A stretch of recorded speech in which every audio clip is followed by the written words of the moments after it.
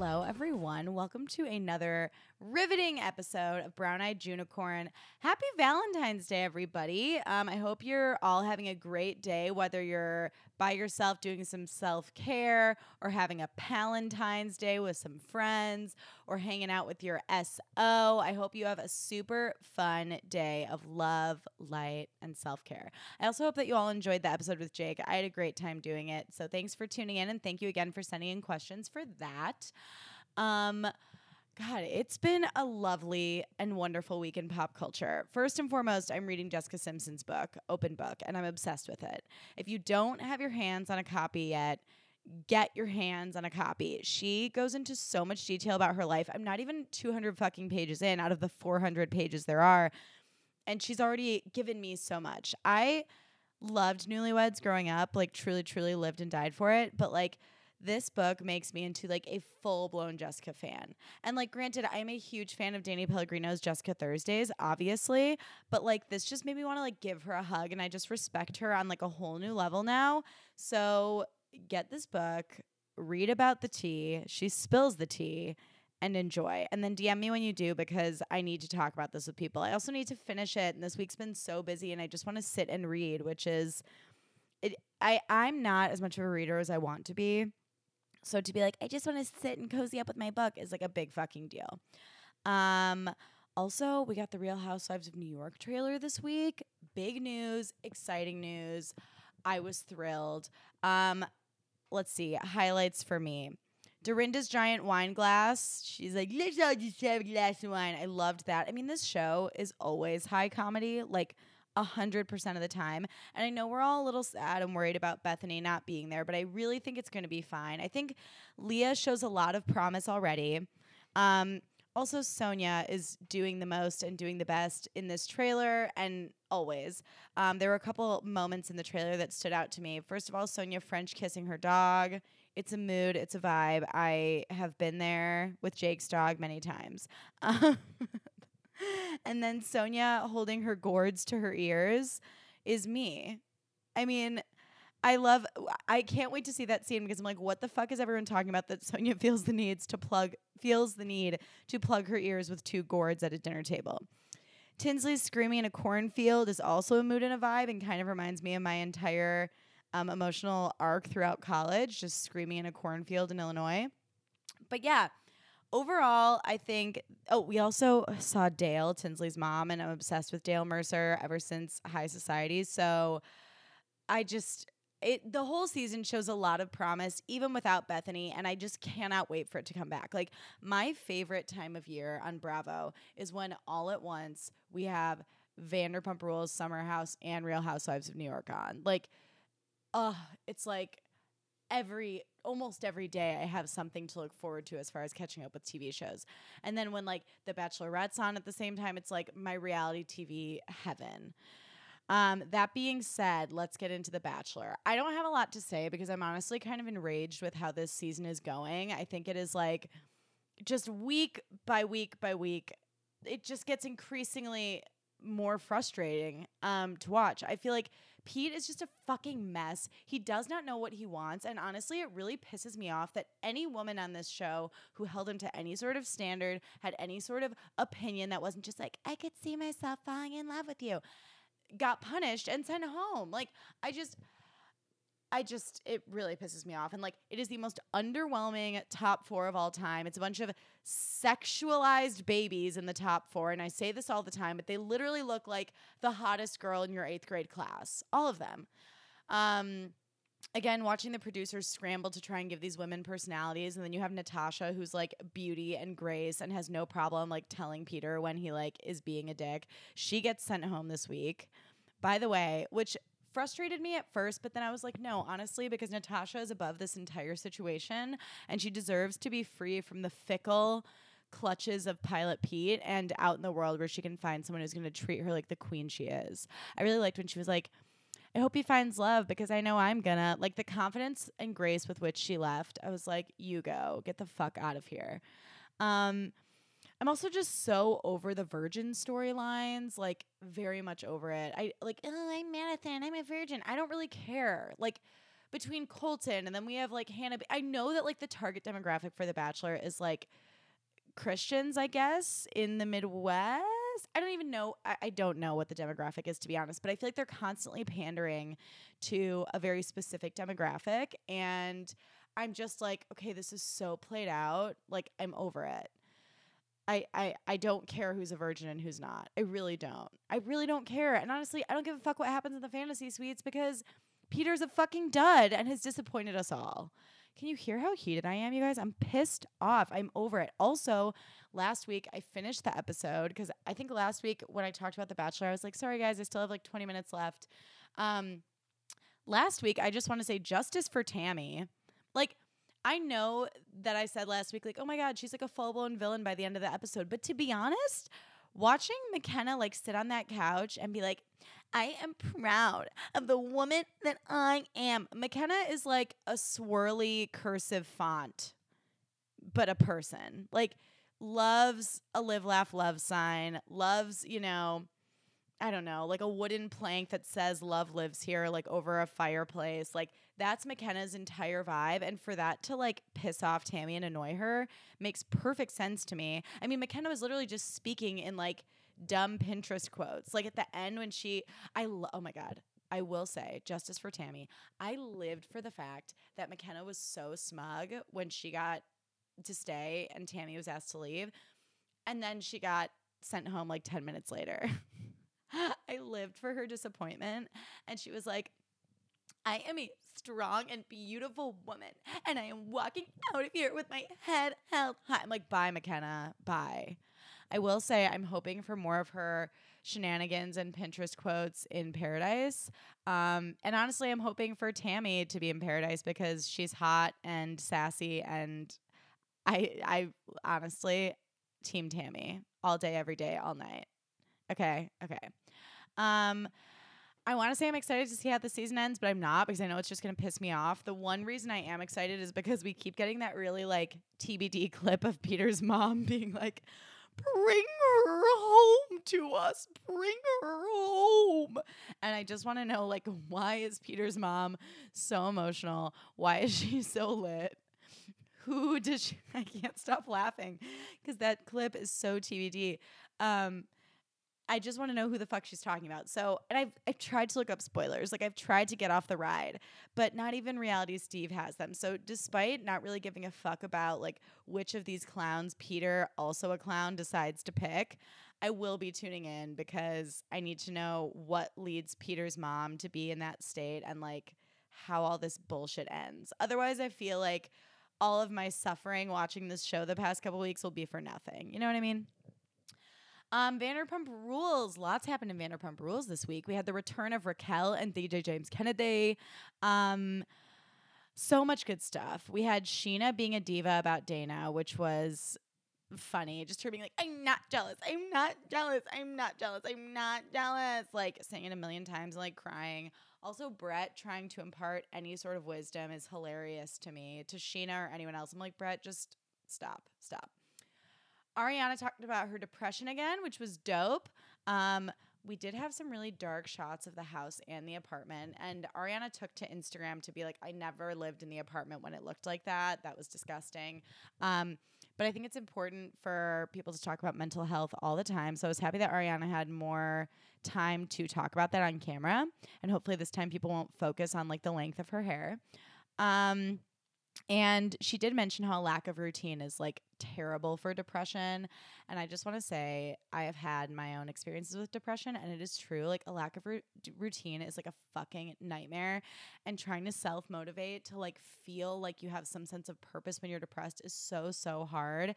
So shout out to anyone who's dealing with depression right now. I didn't plan to get on like a mental health soapbox, but it was just like I was triggered when she talked about just like staying in bed for days and days and days. So just a friendly reminder, you know, depression, it can get better. It will get better. There's always another side to it. And I'm thinking of any and all of you who are struggling with it because I know I have. And thank you to Ariana for bringing that up on camera. I also want to say Raquel, this entire episode, did so much with so little. She was in her Pride costume where she looked like she was dressed like a minion as like a hot girl in college with like the pigtails and the goggles and the little shorts. She did her little pageant wave. She just like missed work for no reason because she just wanted to like go rage. She didn't even miss work to go see James's set, which would be a dumb enough reason. She just like missed work period because she like wanted to party, which I thought was so funny. I was so happy to see James this episode. I was not happy with the way he talked to Raquel. That was extremely dark. And we find out he was not sober at this point in time. Not to make excuses for it, but like what alcohol does to that man is really dark. So I'm happy to hear that he's in a better place now. But I will also say, comedically, James did bring the lols this first week back. I love when he does his American accent, and when he mocks Katie, it is just like truly iconic. Really, when he mocks anybody. And his white Kanye robe was like so extra and ridiculous. He makes me laugh. I'm happy to see him on my TV. Dana not being able to get her hair done for Pride is so deeply fucked up. Like, if I'm expecting to be beautified, whether it's like I'm going to get my hair done for this thing, or I'm going to get a spray tan, or I'm going to get my makeup done, and it falls through because some other girl like trolls me because she can't handle having me there, like that, I would lose my shit. And Dana like handled it way better than I would have. I would have been so mad if I had like, because if I'm planning on getting my hair done, there's like a mood board of inspiration images. It's like a high pony and extensions and a thing. Like, honestly, I probably would have gotten my hair done like Sheena's. And so for Dana to like have that on the books and then have Raquel be like, actually, no, sorry. See you at Pride, rainbow emoji. I would have lost my mind. So good for her for keeping her shit together. Danica in this episode. Oh, yes. Being Danica in this episode is my true nightmare. Like, can you imagine anything worse than having to manage SUR by yourself on Pride, having like bartenders drop out left, right, and center, and Raquel just like thinking that work is optional because it's Pride? Like, truly insanity. I thought Danica handled it like a champ. I would have had a full-on panic attack and started crying and yelling at everyone in my vicinity. Yeah. Let's see what else. Jax being a dick about helping at the bar sent me into a blind rage, but what a shock. Nothing shocking there. Also, Jax being shady to Dana also sent me into a blind rage, being like, yeah, no. I was just pretty, but like, she's not hot, but like, I'm not into blondes, I'm just not into blondes. I'm like, Jax, you're looking good this season, but let's not pretend like you haven't had your moments in time where you looked like a sweaty T-Rex, okay? So for you to come for stunning Dana for her looks is just like wild. It's wild. For him to come, I mean, honestly, for anyone to come at anyone about their looks is like fucked up in my opinion. Although I do have no problem saying that Jax has looked like a sweaty T-Rex before. But I love Bravo for trolling Jax and just being like, you do like blondes. And then like compiling like a short montage of all the times he's tried to fuck or has fucked blondes. The way James spoke to Raquel. Oh, no, I already talked about that. I made a note. The way James spoke to our favorite fembot, Raquel, was so not okay. And she also, I did make this note, Raquel said nothing about it. She like didn't defend herself. She was like, it's okay. I'm sorry I couldn't be at your set. And I'm like, girl, come on. That's not okay. Like, that's not okay. Ugh. I hope they're in a better place now and he doesn't speak to her like that ever again. Also, Katie, like, the second she sees James, starts poking at him by, like, she just, like, she taunts him all the time. And I'm just like, it was such an eye roll from me. I was like, Katie, can you ever just not? Like, can you just keep your fucking snarky comments to yourself just one time? Sheena singing Good as Gold was amazing comedic content, and I appreciated the gusto and confidence with which she did that. I mean, I wouldn't be able to do that well if I was hammered. I probably would have fallen off the bar, to be honest. I love how Sheena singing Good as Gold will never die. I want her to be like 75 years old in a crop top, standing on the bar at SUR, singing Good as Gold like with a cane. Like, I want her to do it until the end of time. I will never get sick of it. Let's see. Also, I thought the scene with Sheena and Dana was entertaining. I will say, like, yeah, Sheena saying she's not jealous is just really funny to me because when she was listing all the reasons she had an issue with Dana, I was like, okay, so you are jealous. She's like, you're just like coming in here and like hanging out with all my friends. Then like you're hooking up with Max. And then you like work at my job. And then you're like, and it's like, so you're jealous. It's fine. Just own it. Dana was assertive in a way that I really admired. I've said this before. I'll say it again. 2020 is my year of being better about being assertive. And so I appreciated the way she approached the situation and didn't get emotional, but still like definitely called Sheena out. Sheena, took a couple puffs of her inhaler, calmed down, and then they reached a good place together. It was like I expected that fight to escalate more, but they were like, okay, we're cool. And I was like, you go, girls. Good job. Good fucking job. I feel like this episode didn't really have a ton of drama, but people are ripping apart Vanderpump Rules on social media, like just being like, this season's boring. It's a dud. I'm having fun watching it, honestly. And like, we also have Summer House back. So it's like, there isn't as much resting on the VPR shoulders as there have been previous years because Summer House also delivers. So, having both of those shows in my rotation, like, I'm fine. It's all good. I'm really enjoying it. Okay, before we get into Real Housewives of New Jersey, I just need to plug my favorite company, Totally Good Time. Totally Good Time is an amazing website that makes adorable pop culture merch and clothing. I have amazing items from there. Like, everything is so soft. Everything is so, like, cozy, and it fits well. It hangs well. You can dress it up, dress it down, and truly, the owner of Totally Good Time, Kyle, is the sweetest guy ever, and he comes up with the most clever designs, and he literally references like everything in pop culture that you would want on a shirt. He has like merch that's like from the TV show You. He has merch from Real Housewives and other Bravo shows. He has merch from like Marvelous Mrs. Maisel. Today, when you're listening to this, Valentine's Day, he just dropped a new line of Meg Ryan merch. Yeah, Meg Ryan merch. So honestly, if you're a pop culture lover, which you probably are if you're listening to this podcast, you need to head to Totally Good Time and check his shit out because I'm obsessed. Use my code Hannah20 at checkout for 20% off. Yes, Hannah20 at checkout gets you 20% off all your merch at Totally Good Time. So head to Totally Good Time, pick something out for yourself. It's Valentine's Day. Like, treat yourself. Or it's Palentine's Day. Get a gift for your friend. Hannah20 at checkout. Totally Good Time. Happy fucking shopping. Okay. That being said, let's get into this week's episode of Real Housewives of New Jersey. So we have scenes from last week, and we see Teresa being like, how's it going to be when we go to the shore? And then we open on Margaret asking Marlene for a little coffee, and Joe wants a little pastry. And then we see Jackie's son Hudson coming up with a restaurant idea called Hudson's Cooler, where everything is served cold. Then we zero in on Teresa, who is in a full-fledged frenzy in her house as everyone's getting ready for Gia's prom. So Teresa's like running around decorating the house, being like, Melania, get the champagne. Oh, let's put the air conditioning on. The decorations. Oh my God. Like, oh my God, they look so pretty outside. Oh my God, look at the decorations outside. And then she talks about how she missed Gia's 8th grade prom because she was away. And then Joe calls. This is a free call from Joe. And Gia's on the phone. She's like, hey, Dad, how are you? Mama's like Godzilla. She's like a psycho. And Teresa's like, Melania, get dressed. And Melania's like, Mom, stop. You're driving me insane.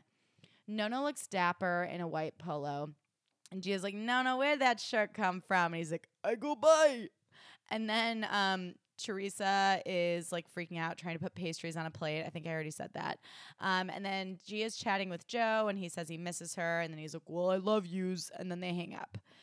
Joe and Melissa Gorga show up with flowers for Gia, and Gia immediately bursts into tears. And I love Gia for so many reasons, but one of those reasons is that we're both criers, and I live for the fact that Gia and I have no problem,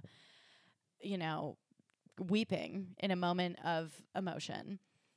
Meanwhile, at Dolores' house, Frankie is getting ready, and Dolores is like, Frankie, come on, it's getting late. And he comes in, and she's like, oh my God, little Frankie. And Dolores admits that Gia is the perfect girl for Frankie. And Dolores is like, like, I'm so Italian, like, because I know her mother, I know the family, I know the kind of girl she is. Frankie and Gia are the future Tony and Tina of Tony and Tina's wedding. Frank Catania shows up at Teresa's. And then Joe, Melissa, and Frank are talking about going to the shore, and we get a very slippery clip of Melissa and Joe Gorga gyrating in 2011 at the Jersey Shore, which I really appreciated. Thank you to the editors for that one. Melissa throws shade at Jen and thinks that Jen may not like the Jersey Shore because it's not like bougie enough for her. And then meanwhile at Jennifer's, we see Jennifer trying to pick out an outfit for her brother Steven's fundraiser. And Bill comes in. He's like, honey, I'm home. And he can't go to the event because he's on call. But Jennifer is bringing Gabby to the event because Gabby was bullied, and she wants Gabby to see how far her uncle Steven has come from being bullied as a kid. And I was just happy that Gabby was going to be in this episode because I miss her. I think she's adorable.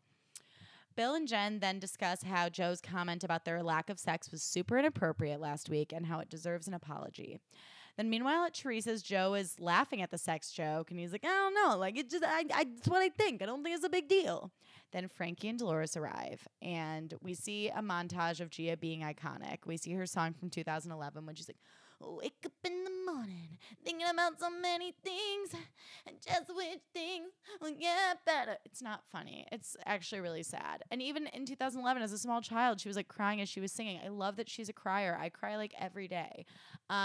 So we see a montage of Gia being iconic, and Teresa is just so proud of who she's become despite everything she's been through at such a young age.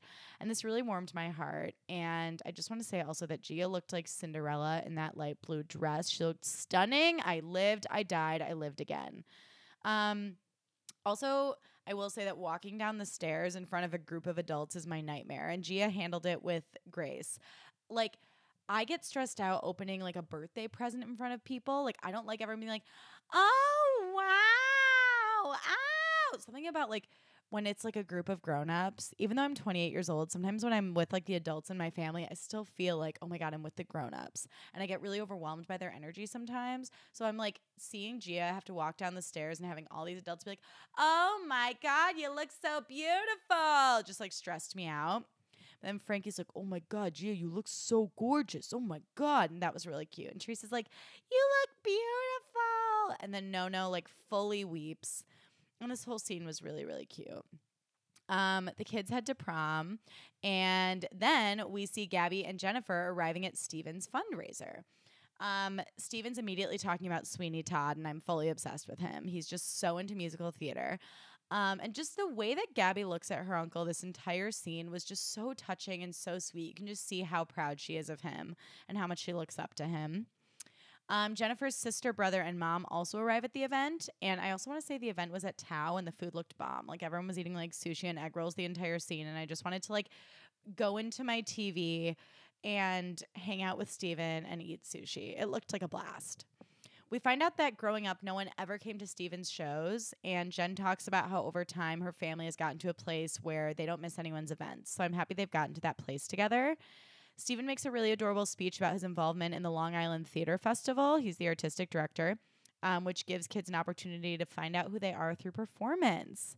And he then accompanies Broadway star Caroline Bowman, who sings a song, and she's backed up by all the students. Listening to the kids sing and watching the kids sing reminded me of my own high school choir journey. And I loved choir in high school, but to be honest, I really only did it because I thought that that was my way of getting into the musical. And I did it for 2 years and only got into the musical 1 year. My favorite part of choir was probably that at concerts when we were wearing like our long choral robes, you got to wear like Hoey heels on stage.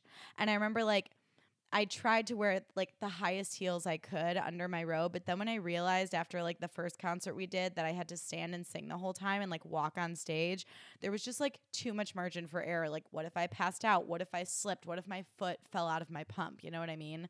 But I did like pushing the envelope with like how sexy can I make this choir robe based on my footwear choice. I also was thinking recently, not to go on a detour, but here I go. You know how a few weeks ago I told you guys about my really shitty 5th grade presidential speeches? I was at work and I had this thought about 8th grade and how I sang a song in the middle of class. And it was, to this day, one of the most mortifying things I've ever voluntarily done. I was like thinking to myself, in 8th grade, we were asked to like write a song or like a poem or something about like a specific, it was in social studies class. And it was like, write a song about or write something about this moment in history. So I decided I'm going to write a song to the Full House theme about like some historical figure. And he's like, would anyone like to share theirs with the class? And like my 8th grade teacher, he was one of those guys who was like a dad, but really liked the popular kids, like really wanted to be cool, like wanted to be one of the cool popular kids. And I'm like, okay, so you were like popular and rich growing up. And now that you're a junior high teacher, you support the other popular rich kids. Like it was kind of weird, honestly. But I wanted to be cool and I wanted to be involved. And since he was the cool teacher, I wanted him to think that I was, you know, like a really good student. So I was like, I'm going to share my song with the class. So I sing this song that I wrote to the Full House theme, being like, na na na na na na na na na na na na na na, and I'm singing it, and I'm like, everywhere you look. I finished my song, and he's like, wow, that was great, Hannah. Sorry, what's that song from? And I'm like, it's the Full House theme. And no one thought it was cool. And I was like thinking about this at work the other day, and I was like, did I learn nothing from my 5th grade presidential speech when I wrote a song to Bootylicious? Like, why do I have to make the same mistake like 75 times to learn not to fucking do it? Not to do it. Ugh, I'm haunted by my junior high and high school self every day. But so this scene was a little triggering for me watching those children sing, but they did a beautiful job. That took me on a journey. I need to center myself. Okay, but more importantly, much more important than my weird junior high singing journey and high school singing journey is that in this scene, Jen's mom cried and said she's happy. She was proud of Steven. And I fully cried in this scene too. I was so touched. She like kisses Steven and just tells him she's proud of him and that no matter what, she'll be there for him. And Steven's just such a sweetie, and this scene just warmed my heart. I loved it. We cut to Teresa getting coffee, and she's like, excuse me, do you have like a rag right here? Like, it's kind of gross. And she makes someone wipe down the table. And then we see Danielle breeze through the door, which was a shocking turn of events that I was not expecting. And she's like, oh, hi, Teresa. And they each order an avocado toast, and they catch up. And Teresa talks about how hectic it's been with her daughters and Joe hanging out with the other girls who, you know, hate Danielle. She's just like, yeah, you know, I haven't seen you in a while. It's been hectic with my daughters and Joe and, you know, the other girls. And she talks about how Gia needs Joe. And then Teresa does a wellness check on Danielle and Marty. And Danielle's like, he and I are doing very well.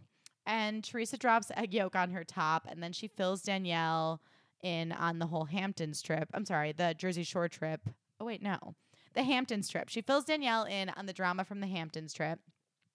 And then she talks about how, you know, they've let things go as a group. And Danielle's like, well, you know, I've never asked you to pick a side, but Margaret has. And Teresa tells Danielle that they were all invited to the Jersey Shore by Dolores. And Danielle's like, really? Seems no one's invited me. You know, I'm actually going to be down at the shore anyway. So, which sounds like a threat. I'm like, oh God, Danielle is totally going to crash this vacation. Teresa's like, well, you know, sure. But like anytime you and Margaret are in the room together, it's like toxic. And Danielle's like, well, sure. But what did I do to Melissa? She's basically just like, you know, I used to be invited to Melissa's birthday parties and now I never hear from her anymore. And she's like, I'm going to hold out hope that Melissa and I could work our way back towards something. And Teresa, also, Danielle is really hard to do a good impression of. And if you don't listen to Sex Unique podcast, you need to, because Laura and Carrie O'Donnell do the best Danielle impression. And I can only be so lucky to even scratch the surface on their Danielle impression because she's really hard to do well and they both kill it every week. Then Teresa says she doesn't know if it'll work out between Danielle and Teresa, but she definitely thinks it's like worth a try for Danielle to have a sit down with her. Then we return to the new house, and Dolores and David are the new house that Dolores and David are building. And Dolores is meeting with her decorator, Sam, to, you know, find some tile and chic furniture on a budget. And David comes in immediately looking miserable, being like, Dolores. And David really wants a table, and Dolores is like not about the table. And Sam like wants a slate gray sofa and crushed velvet by the fireplace. He wants 2 of them. And David's just immediately like unhappy. And I'm like, wow, shocking, David. You're usually such a beacon of positivity and brightness. Not. He's just like, Dolores, Dolores, Dolores. And she's like, basically just against all of David's furniture. She's like, we're not taking his bed. We're not taking his couch. He's going to ruin this house with all that furniture. And Sam the decorator promises mood boards with options, and he leaves in his chic white jeans and loafers. So then Dolores and David are left alone, and they talk yet again about a commitment or lack thereof. And Dolores is like, well, it's scary to pick all this out if a commitment doesn't happen. And he's like, Dolores, one thing at a time, clean your plate. And he reveals that he can't come to the shore because he's on call, because he's a fucking Debbie Downer all the time. And Dolores talks about how her daughter, Gabrielle, is nervous and concerned for her. And Dolores is like, I don't want to build myself up for a fool. And David's like, well, why would I build this house if it wasn't a commitment? So he just has this way of sort of sidestepping all of her questions. And he basically is like, I love you, Dolores. You got to relax, which is infuriating. I fucking hate being told to chill out or relax. And she's just like, okay. He says he's giving her a commitment to furniture, and they laugh about it. And that's how the scene ends. And I was like, ugh, I don't like this relationship. I do not support it. Meanwhile, we cut to Teresa packing for the shore. She wants to bring a teeny tiny leopard bikini, and Melania is deeply disturbed. She's like, that barely covers your ass. Frank is packing for the shore, and Dolores is shook by his turquoise color palette with his swim trunks. We find out Jackie's husband, Evan, is actually going to be there the second night, so he has to miss the first night. And then Jennifer is packing and says she doesn't want to apologize to anybody. And Bill is just so over it at this point. He just looks bored. He's like, well, let's try and have fun. And Jen then says that she got a T-shirt made that said, sorry, not sorry. And I was like, really mature, Jen. She's like, I don't have anyone to apologize to, but look what I got made. I think I've already said this on this show before years ago, but I used to wear this shirt to Hebrew school that said, you got a problem from Limited 2. It said, you got a problem in glitter. And it was because I used to get bullied at Hebrew school by the kids from the other junior high. And I really don't try to make my life into a sob story. It's just taken a lot to get to this point. So I pulled a Jen in junior high. I thought my way of dealing with the mean kids at Hebrew school was to passive aggressively wear a shirt that said, you got a problem, every time I went to Hebrew school. But looking back, I'm like, Hannah, they probably thought you had no clothes. And that shirt probably smelled bad because God knows if you washed it. I had Hebrew school multiple times a week. So I don't even know if I washed it in between classes. God, all these good ideas I thought I had in junior high in hindsight were terrible ideas. So I saw this T-shirt. I was triggered and I was like, Jen, not a good idea to passive aggressively wear a T-shirt. Take it from fucking me. We return to everyone heading to the shore, and the energy of this scene looked really fun. Everyone getting their bags and putting them in the cars and getting ready to drive together. I was sad I wasn't going on the vacation. And obviously if I was going on the vacation, I would have wanted to ride with Joe and Melissa. Obviously. On the way there, Joe talks about how over Jennifer he is because she's attacked Melissa twice. And he hangs on to the fact that Jennifer must be sexually frustrated, that surely that's the only reason that she would always be pissed off at Melissa. And Teresa's like, I like her. She makes me laugh. And Melissa's like, Teresa says that about every crazy person in her life. Then they discuss how Danielle is going to be at the shore. And, that's a whole TBD situation. And then we arrive at Point Pleasant, New Jersey at the shore. The house is bomb. I was like, this house looks amazing. And Dolores ordered cupcakes with people's faces on them and uses the cupcakes to tell people which rooms they have, which of course I immediately was like, Real Housewives of New York need these cupcakes to simplify the whole bed picking process on their vacations. Then Margaret, Joe Bonino, and Jackie show up, and Jen is immediately like, it's Jackie.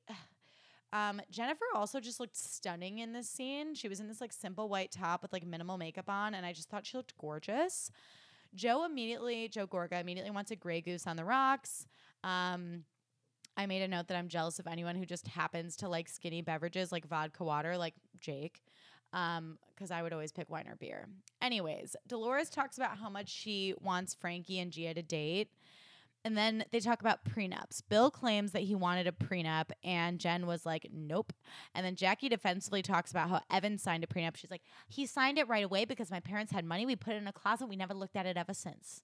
And then Bill is like, who voluntarily signs a prenup? And then Therese is like, I signed a prenup the week before the wedding. And, Joe said he never wanted to get married.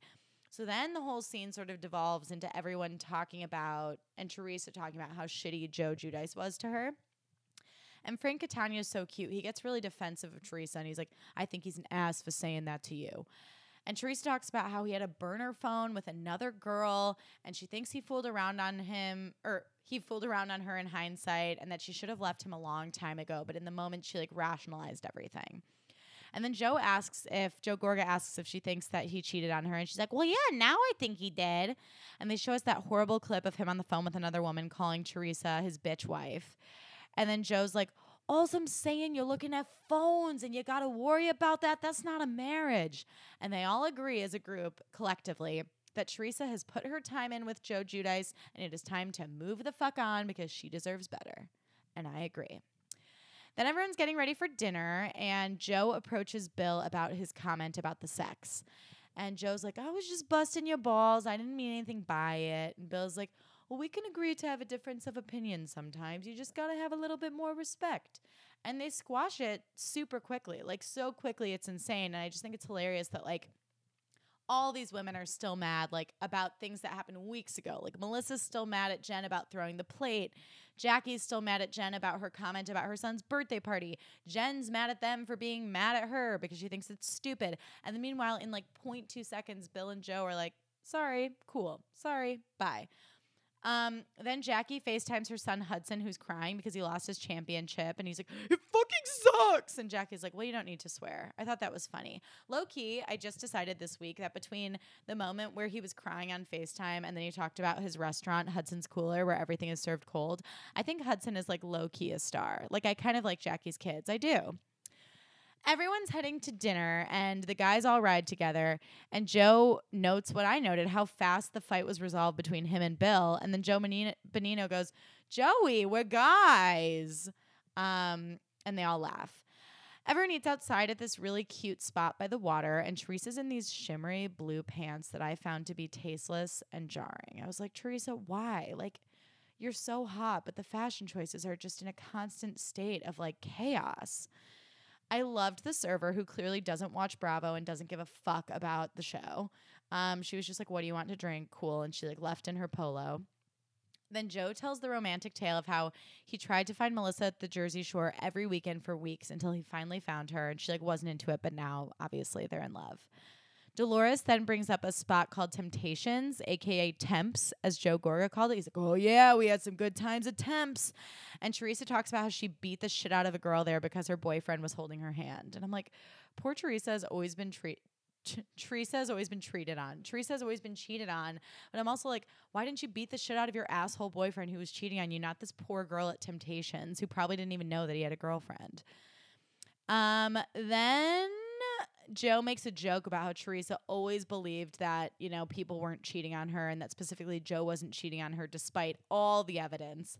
And everyone like shares a laugh at Teresa's expense and she keeps it together. But I felt for her in that scene. I'm like, you guys talked about this yesterday or earlier in the day and you're all making a joke about it. Like, not cool.